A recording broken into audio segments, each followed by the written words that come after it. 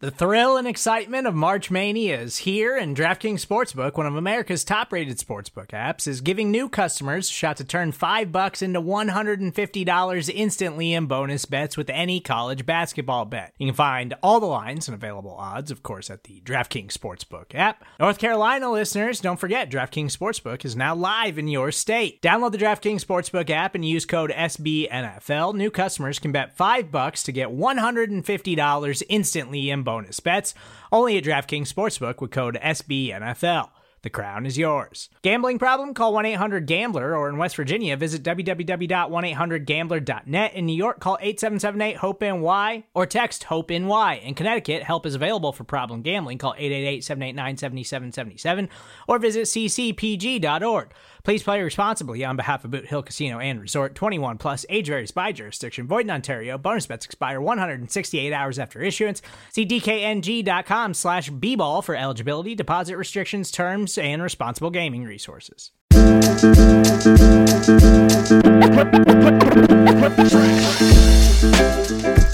All right, Buffalo Bills fans, welcome to another episode of Breaking Buffalo Rumblings. Anthony Marino, happy to be here with you once again, talking everything Buffalo Bills.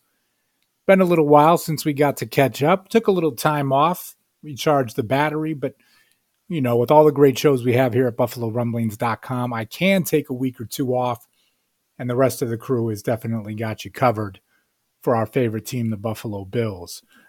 It is nice to be chatting with everyone, right? The week after a Buffalo Bills victory, taking care of business against the New York Jets.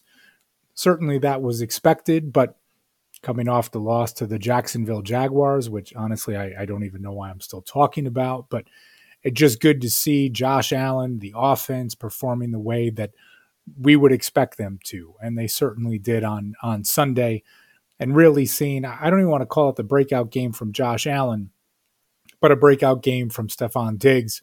The 8 catches, 162 yards, just being fantastic in everything that he was doing on Sunday, and certainly looking for the team to carry that over with a much tougher test as they face the Indianapolis Colts on Sunday at Highmark Stadium.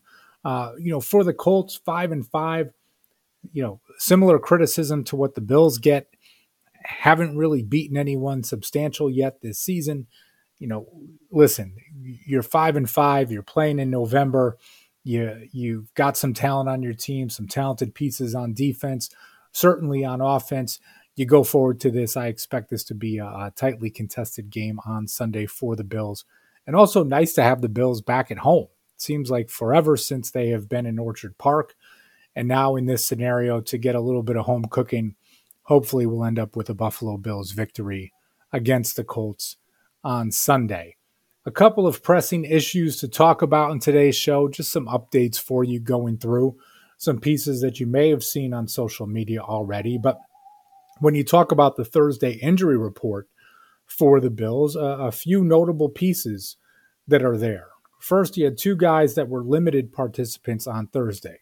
Cole Beasley, who was a DNP on Wednesday with that rib injury, did get a limited practice in on Thursday. Certainly for Beasley, only playing 9 snaps against the Jets. I think there could be a few things that went into play there. Certainly the game script, right, just for the team and looking to, utilize additional tight ends and some additional offensive linemen. And if Beasley wasn't feeling well as it relates to the ribs, able to, kind of limit his play in a matchup that ended up being a bit of a laugher for the Buffalo Bills. So he went from the DNP on Wednesday to a limited participant on Thursday. Certainly something to, keep an eye on there.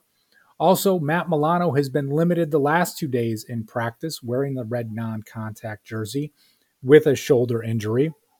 With this, at least I'm going to have a little bit of confidence that he is going to be okay with everything that he is doing. He's out there practicing in a limited capacity with the red jersey. Let's just hope that this is a precaution, and hopefully we'll hear more from the Buffalo Bills and head coach Sean McDermott soon. It was a veterans rest day for Emmanuel Sanders, something that has been kind of common for him. But really of note, right, again, the most concerning absence when it comes to the practice field is back-to-back DNPs for linebacker Tremaine Edmunds. Now, obviously, he did not play against the Jets. A.J. Klein filled in admirably, did a great job. We have seen some video footage of Edmunds working out on the sideline with Buffalo Bills trainers, seeing what he could do in a limited capacity. But now, we're not talking about the Jets. We're talking about the Indianapolis Colts. Of course, Jonathan Taylor, the very talented running back, and what he can do. And will Tremaine Edmunds be able to play on Sunday? Are the Bills going to slow play this, right? This game, albeit is considered important, but having a healthy Tremaine Edmunds for the rest of the season is certainly more important than this matchup taking place in week 11 of the season. So something to monitor. Again, this comes from the Thursday injury report. More information coming out on Friday, but something to see. Now, if the Bills are going to go in their typical base defense, right, with just two linebackers on the field, we would probably see A.J. Klein filling in as the starter again, with presumably a healthy Matt Milano playing opposite of him. If everyone was healthy, I would be curious if the Bills would go to more of a 4-3 look at certain times, right, to kind of combat Jonathan Taylor. And, they rely on him so much in Indianapolis, whether it's catching passes out of the backfield or, again, just being that bell cow back. But if Tremaine Edmunds is not able to play, that will pretty much answer that question for us. And listen, it's not like I don't want Teron Johnson to be on the field, as he is playing at a Pro Bowl level throughout the 2021 season. So, when you talk about the injuries, that is the piece that, right, things that you've got to keep an eye on and see what could take place.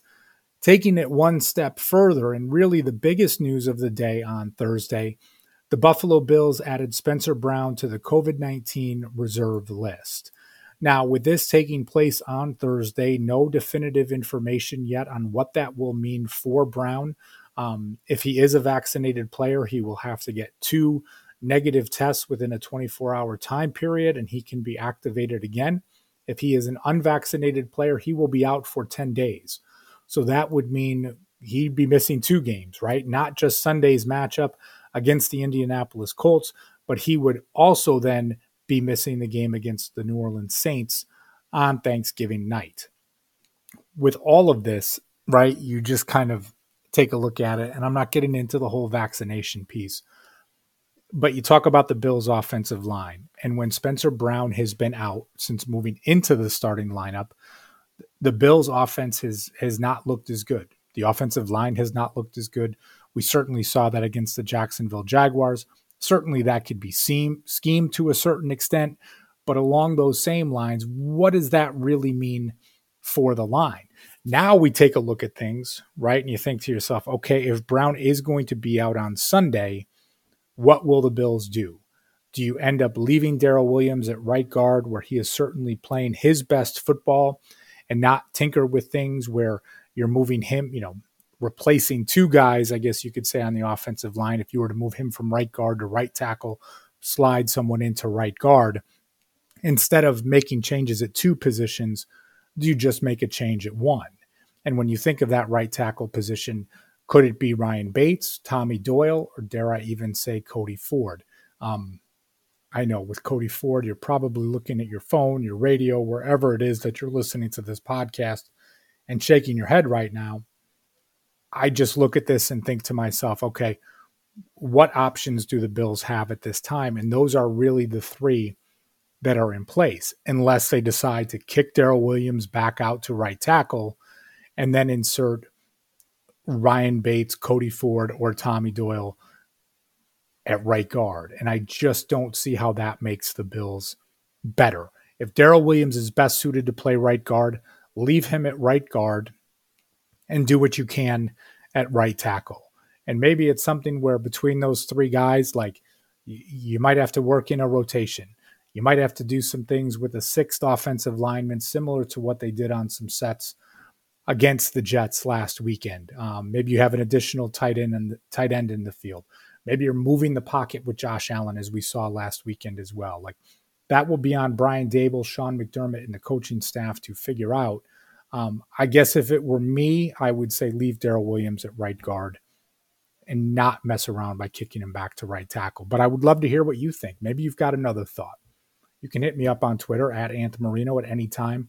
I always love to hear from you guys or in the comments section here at buffalorumblings.com. But it's just that point of the season, right? It is a bit frustrating. And I will say that it's a bit frustrating because, guys are injured. That's one thing.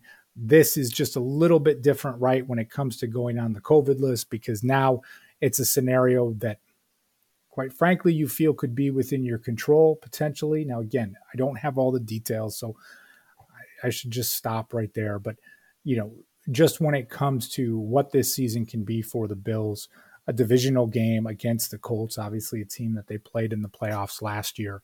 And as I said, even though they're only 5-5, they're 5-5. They're in that playoff picture. They've got guys that, can certainly play, like DeForest Buckner, Darius Leonard. Carson Wentz is hot and cold. And I talked before about Jonathan Taylor. So it's certainly something for us all to monitor.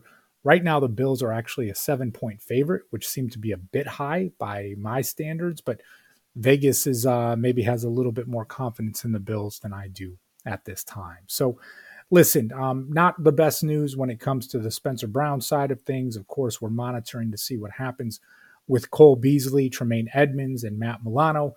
And of course, keep it locked to BuffaloRumblings.com in case there's any other updates, whether it be on those players or somebody else could potentially pop up on the injury report as well. But I do anticipate this being a good game for the Bills. When I say a good game, I mean against a tough opponent in the Indianapolis Colts. I still like the Bills to get the victory, but that's why they play the game. And we'll just wait and see on Sunday what takes place there. So listen, just a quick update podcast for you today. I'm going to get out of here for now. Make sure you smash that subscribe button, not just on the podcast channel, but of course at youtube.com/Buffalo Rumblings. We've got you covered there. And just visit BuffaloRumblings.com. Each and every day, we've got you covered with more and more news and information about our favorite team. So I'm out of here for now. I'll talk to y'all later. And as always, go Bills.